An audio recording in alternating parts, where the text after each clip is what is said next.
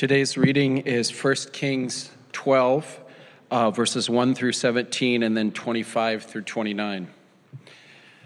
Rehoboam went to Shechem, for all Israel had come to Shechem to make him king.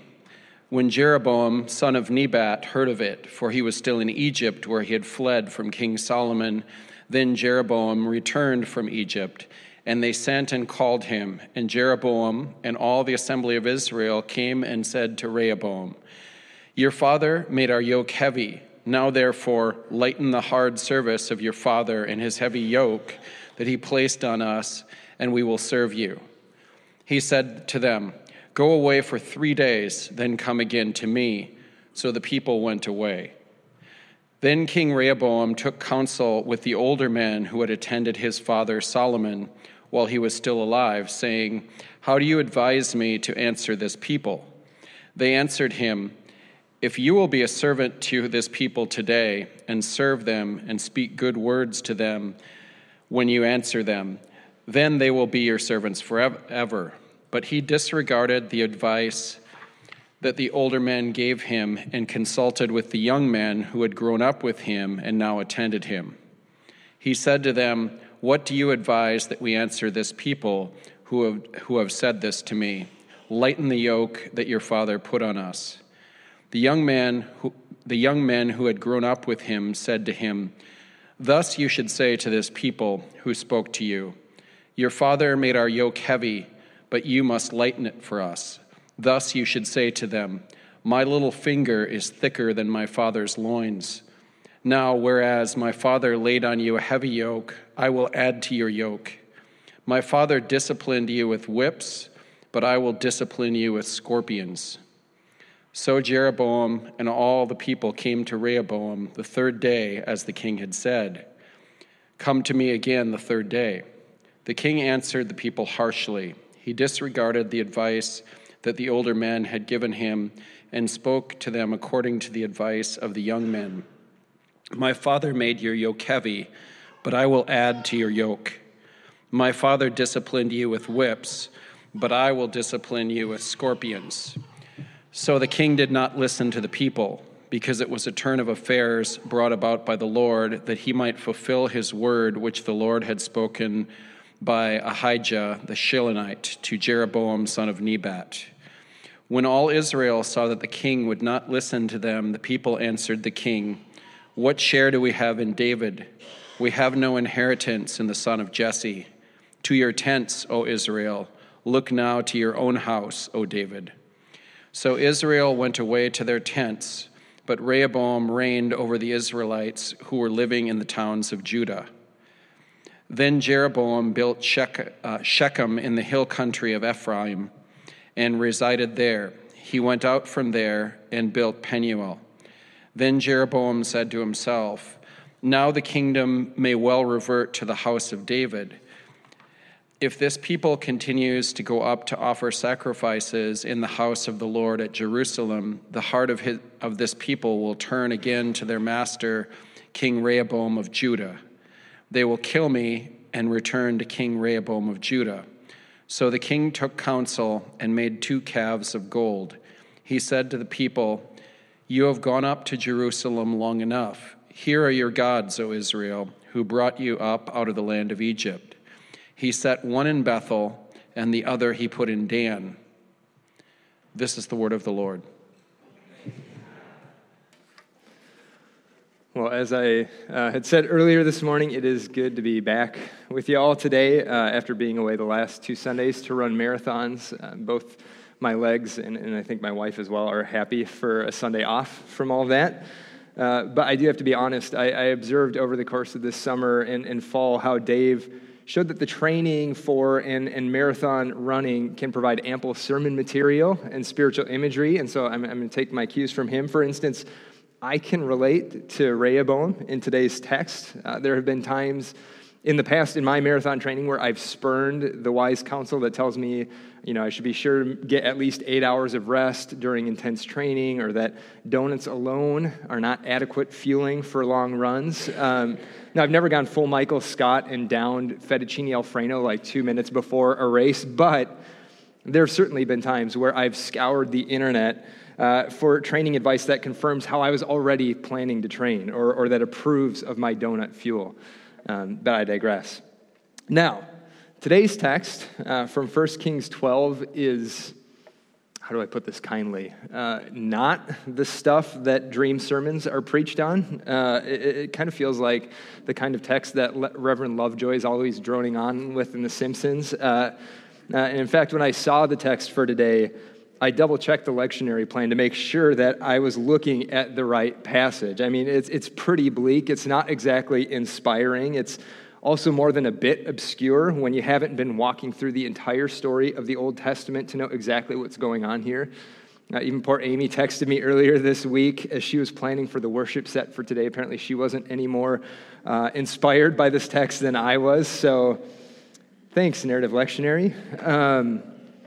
But given that vote of confidence, let me just give you a little bit of an overview of where we're going to go this morning.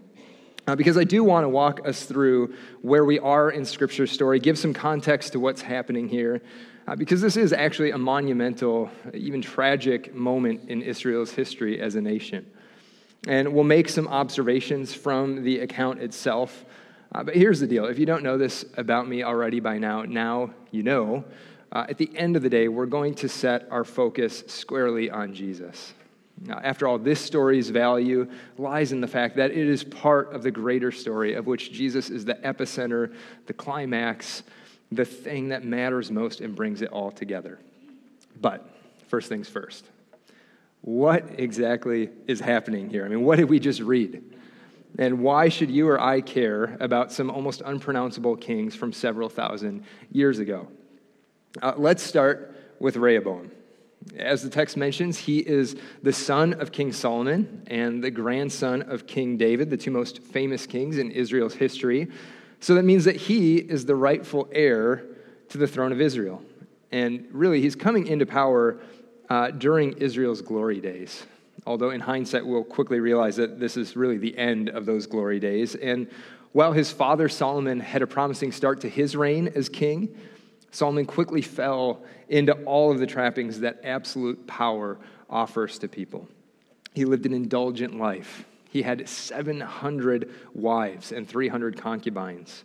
He was no longer loyal to Yahweh alone, but rather had begun following the gods of his various wives as well. And to make his various initiatives work and to keep his lavish lifestyle afloat, Solomon demanded much from the people of Israel. And God had warned that exactly this kind of thing would happen when Israel first asked for a king in 1 Samuel chapter 8. There, God had cautioned them, "This is what the king who will reign over you will claim as his rights. He will take your sons and make them serve with his chariots and horses." And then there's this list of all the ways that kings will take from the people for their own benefit. It goes on, and finally God ends the warning by saying this: "When that day comes, you will cry out for relief from the king you have chosen, but the Lord will not answer you in that day." And what do we see the people doing in today's text? They are crying out for relief. Because you see, during Solomon's reign, a temple had been constructed for Yahweh in Jerusalem. And it was a true splendor, no doubt. I mean, the likes of which Israel would never see again after being conquered and exiled. But to build this temple, along with various other projects, Solomon imposed a high tax burden on the people and also forced many Israelites into labor for their construction. And the rich and powerful building their empire on the backs of the poor and the powerless is a tale as old as time. But because of Solomon's straying heart, God uses a prophet to deliver some crushing news to him. He's told that his son Rehoboam would only inherit a small portion of the nation of Israel as king, rather than ruling the entire kingdom. And for good measure, the eventual king over the rest of Israel would be none other than Jeroboam, from the latter portion of today's text. And here's the thing: Jeroboam didn't have any blood claim to the throne. He didn't come from royal lineage. He was merely a superintendent in Solomon's regime. although we quickly see he had no trouble embracing the idea of sitting on the throne once he heard about that prophecy. But as soon as this news about Rehoboam and Jeroboam was delivered to Solomon, Jeroboam recognizes that his life is in danger, and so he flees to Egypt for refuge. And so that's the context for our story today. But at the point where we pick things up in 1 Kings chapter 12, Solomon has just died. And so now it's time for the royal succession plan to be enacted. And naturally, Rehoboam still desires to claim the entire kingdom as his own, despite whatever the prophecy may have said. And at the same time, upon Solomon's death, Jeroboam assumes that his life's probably not in danger as much as it was beforehand, so he comes out of hiding. And whether from pure motives or otherwise, Jeroboam and a group of Israelites approach Rehoboam, and they make him an offer. They basically say to him, "Listen, Rehoboam, life has been a struggle for us under your father. So just lighten our load a little bit, and then we're going to be happy to recognize you as our king and serve you." Not an unreasonable request, right? But rather than taking immediate action, Rehoboam responds by saying, give me a few minutes, a few days, 3 days, in fact, to think about it, and then I'll get back to you. And that's really not an unwise move either, to be honest. As his first major decision as king, Rehoboam wants to get this right and set the proper tone for his reign. And then in another wise move, Rehoboam asks for the advice of the older men who had also worked alongside his father Solomon. And in turn, they offer some sage advice. In essence, they say, show the people that you have their best interests in mind, that you are a servant of the people by accommodating their request. Do that, and you're going to have their loyalty forever. But Rehoboam's not really a fan of that advice, and the text doesn't reveal his motive for rejecting their wisdom, but we can quickly guess once we see what he does next. The reading says that Rehoboam disregarded their advice and instead consulted with the young men who had grown up with him. A few things here. This text could almost give us the impression that Rehoboam was ascending to the throne in his youth, since he's seeking the counsel of other young men. But in fact, Rehoboam's actually 41 years old at this point. He's old enough to know better. And another note, while our translations generally read young men, the Hebrew word's actually more accurately translated as boys. And so the author of the text clearly doesn't think highly of how Rehoboam is going about business. He's spurning the wisdom of the elder for a hot take from the boys. And the boys encourage Rehoboam to double down on Solomon's precedent, adding to the heavy burden already on Israel, rather than lightening their load. I think one of the most telling phrases these advisors offer Rehoboam as part of their proposed response to the people is this little gem, maybe one of the highlights of this passage. They say to Rehoboam, say this to the people, "My little finger is thicker than my father's loins." Now, the meaning of that should be pretty clear, even though we're like 3,000 years removed from the original context. And the Hebrew word here translated as little finger is actually more accurately translated little thing or little one. Use your imagination. But personally, I think it's a little disappointing at times and a shame when our translators tame the more crass passages of Scripture to make them more palatable to us. But all of that to say, apparently boasts about size are nothing new. And then what about the way that Rehoboam spurns wise counsel to merely pursue the course of action or folly that he prefers, the one that makes him look more powerful rather than be perceived as, God forbid, weak? One commentary on this passage notes that the narrator paints Rehoboam as foolish, tactless, crass, recalcitrant, and oppressive. It's a good thing we don't have to deal with leaders like that today. But needless to say, when Rehoboam delivers his verdict to Israel, it is not well received. Instead, it fulfills God's word that Rehoboam would only be king over one tribe.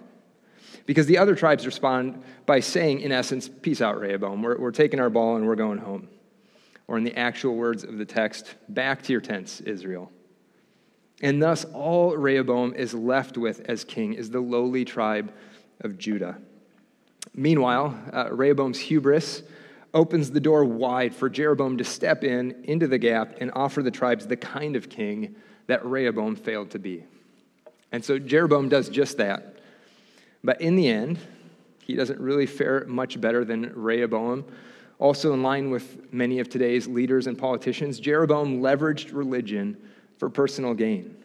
He possessed his own political aspirations and was willing to leverage liberation language and religious history to further his own position of power. And Jeroboam recognized that with Rehoboam's throne being in Jerusalem, where the temple was, that he needed to provide a separate alternative worship arrangement for his people so that they wouldn't rely on Jerusalem's temple. And really his fear being more that the more people went to Jerusalem, the more likely they may be tempted to change their allegiance. So Jeroboam builds two places of worship, one in Bethel, the other Dan, and places golden calves there, telling the people, "Here are your gods who brought you up out of Egypt," which is a direct echo of Aaron's words to the Israelites in the desert during the Exodus when he fashioned a gold calf for them. It seems like the savviest leaders know how to leverage familiar religious language to string people along. And so, in a completely unsurprising turn of events, if we're to follow the story a few verses further than what we read this morning, we'd find that neither Rehoboam nor Jeroboam had long, flourishing reigns as king.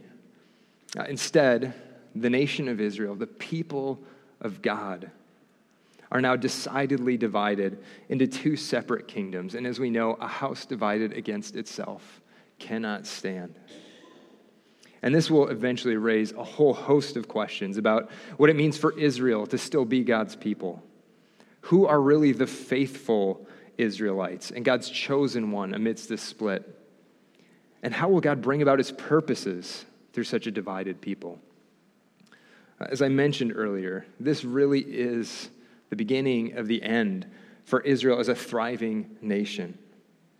And if today's text seems bleak, it only gets worse moving forward. The kings get worse, and eventually both kingdoms, the northern kingdom of Israel, the southern kingdom of Judah, they both are conquered and exiled, leaving God's people wondering if they'll ever be at home again, much less wondering if God will ever be with them again or work through them again. And while this text does leave us in a rather depressing place, I do think it does serve as a cautionary tale about the importance of heeding and seeking wise counsel, of humility or lack thereof, of faithfulness to God alone. But I don't want to spend the remainder of our time focusing on its cautions. Rather, as I said before, I want to spend our remaining time asking how it can point us to Jesus. Because that is Scripture's worth in pointing us to the God revealed most clearly in Christ. And we can study this passage from 1 Kings 12 as interesting history, as an important turning point in the story of God's people, and certainly lessons abound there. But life isn't found there. Life is found in Jesus alone. So let's see how he is revealed even here in 1 Kings 12. And let's start with perhaps the easiest and clearest connection. Like Rehoboam and Jeroboam, Jesus was indeed king of the Jews, descended from the royal line of David. I mean, Jesus' whole life story, really, if we want to look at it this way, is one of his coronation to his throne as king of the universe. Though Jesus' means of achieving that victory come in the most unexpected ways. And perhaps the greatest irony is that while Jesus was, in fact, the only king in Israel's long and sordid history who truly fulfilled their deepest longings for a wise and just servant king, when Jesus actually arrives on the scene, they crucify him, right? They kill him because he didn't look like or act like any king they had ever seen or conceived of before, even though almost all of their kings previously had been awful. And I don't think we're much better today either, really. I mean, I'm pretty sure we would still struggle to embrace a leader like Jesus if he were running for office. One of my favorite movies is The Dark Knight, because Batman. And if you didn't know this already as well, I am Batman. You can ask my kids about that sometime. But in The Dark Knight, at the end of the movie, Commissioner Gordon ends it by saying that Batman is The hero Gotham deserves, but not the one it needs right now. The hero Gotham deserves, but not the one it needs right now. And flipping that phrase, I would say that Jesus is not the king we deserve, given the mess we've made of everything. He's far better than what we deserve, but he is the one our world desperately needs right now. Remember, the older men who advised Rehoboam counseled him to be a servant of the people, advice that he flatly refused. Yet that way of leading is exactly what Jesus embraced. In words that should be familiar to anyone who's preparing for their life group here at Res this coming week, Paul writes in Philippians chapter 2 that Jesus did not consider equality with God something to be used to his own advantage. Rather, he made himself nothing by taking the very nature of a servant. Jesus was precisely the opposite kind of king of what God warned Israel about in 1 Samuel 8. Jesus didn't leverage others for his own gain. Rather, he emptied himself of everything for our benefit, for our gain. And not only does Jesus provide a strong contrast to Rehoboam in his desire to be a servant of the people, he also leans into a completely different source of wisdom than Rehoboam. Whereas Rehoboam rejects the wisdom of the older men to see what the boys had to say, Jesus recognized that even the best intentioned wisdom of the wisest men could prove to be folly, and instead sought wisdom through regular communion with his heavenly Father in prayer. And I know that it seems like cliche Christianese to highlight the importance of prayer, but that is the place we must start. That's not to say we shouldn't seek the wise counsel of others. In fact, I'm a firm believer that God often speaks to us through others, but our default should always be to turn to God for wisdom first, through prayer, rather than as a last resort. And we see that pattern modeled in Jesus' life time and time and time again. And yet, Jesus is not only a king in stark contrast to Rehoboam, Jeroboam provides equal opposition to the kind of king we see in Jesus. After all, what do we see in Jeroboam? As we mentioned earlier, he leveraged religion for his own gain, building new places of worship to keep his hold on the people. Jesus, however, never leveraged religion for his own benefit. In fact, religion was often the thing that was leveraged by others against Jesus. Many of the Pharisees seemed to leverage religion to increase their own prestige. Sadly, again, something that is all too familiar in our era of megachurch and celebrity pastors. The religious leaders also used religion to condemn and diminish Jesus' authority. But again, we never see Jesus do this. And not only did Jesus not use religion as a power play, like Jeroboam did when he built new places of worship to reinforce his hold on Israel, Jesus went in the opposite direction entirely and actually rendered the temple obsolete, tearing into the curtain that separated the people from God, giving all people direct access to God through his indwelling Spirit, made possible by his work on the cross. And yet maybe most directly connected to our text today and most important for our purposes today, Jesus didn't merely rip into the curtain keeping us from God. He also tore down all of the walls of division between us as human beings, dismantling everything that separates us from one another, all of the hostilities that create an us versus them. Rehoboam and Jeroboam's actions divided the kingdom. They split God's people, creating hostility and fostering division that was perpetuated for centuries. But Jesus came to wipe away all that might divide us. He came to bring healing. In Paul's breathtaking reflection from Ephesians chapter 2, we're reminded that Jesus himself is our peace, who has made the two groups one and has destroyed the barrier, the dividing wall of hostility. Later on in that same chapter, Paul continues here in the Message translation, writing, "Instead of continuing with two groups of people separated by centuries of animosity and suspicion, God created a new kind of human being, a fresh start for everybody. Christ brought us together through his death on the cross. The cross got us to embrace And that was the end of hostility. Friends, our text from 1 Kings 12 reminds us of the constant refrain of division and wall building in our world.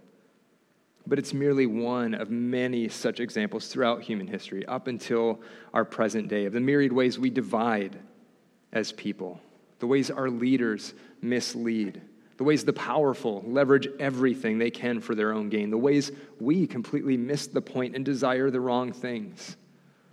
We know the story of 1 Kings 12, not just because John read it a few moments ago, but because its story is so familiar in our world today.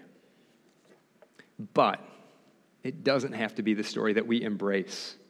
In fact, our unique identity as citizens of God's kingdom means we get to experience a foretaste of Jesus' ultimate future for us here and now. We are a people for whom all hostilities have been rendered impotent, where divisions must cease, where peace and love and mercy are our weapons and our aim.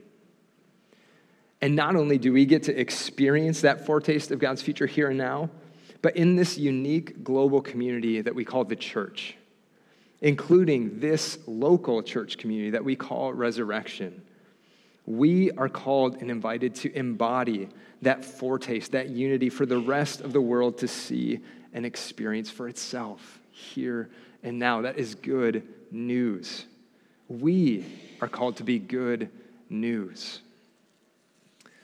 As we close, again, in words familiar to those who are in life groups here at Res, Paul urges us as the church in Philippians 2 to see the vital importance of our unity, because it's the logical outworking of Jesus' reconciling work on the cross. Paul writes, "If then there is any encouragement in Christ, any consolation from love, any sharing in the Spirit, any compassion and sympathy, then make my joy complete. Be of the same mind, having the same love, being in full accord and of one mind." These are all expressions of unity. Paul says, in your relationships with one another, have the same mindset as Christ Jesus. Because again, we serve a king who unites by becoming a servant. And so, yes, let us learn from the folly of Rehoboam and Jeroboam. Let us name abuse of power when we see it in our midst today. Let us lament the ways we see division perpetuated all around us, both in our culture and, more importantly, within the church. But friends, let us never forget that we serve a different king. Or perhaps, more accurately and far more beautifully, a different king serves us. And this king rules and serves with love, sacrificial love. He offers peace. He cultivates a truer, deeper unity. And unlike Rehoboam, who completely disregarded the pleas of a weary people and instead increased their burden, Jesus' invitation to one and all is this: come to me, all who are weary and carrying heavy burdens, and I will give you rest. Amen. Come, Lord Jesus. In the name of the Father, Son, and Holy Spirit, please pray with me.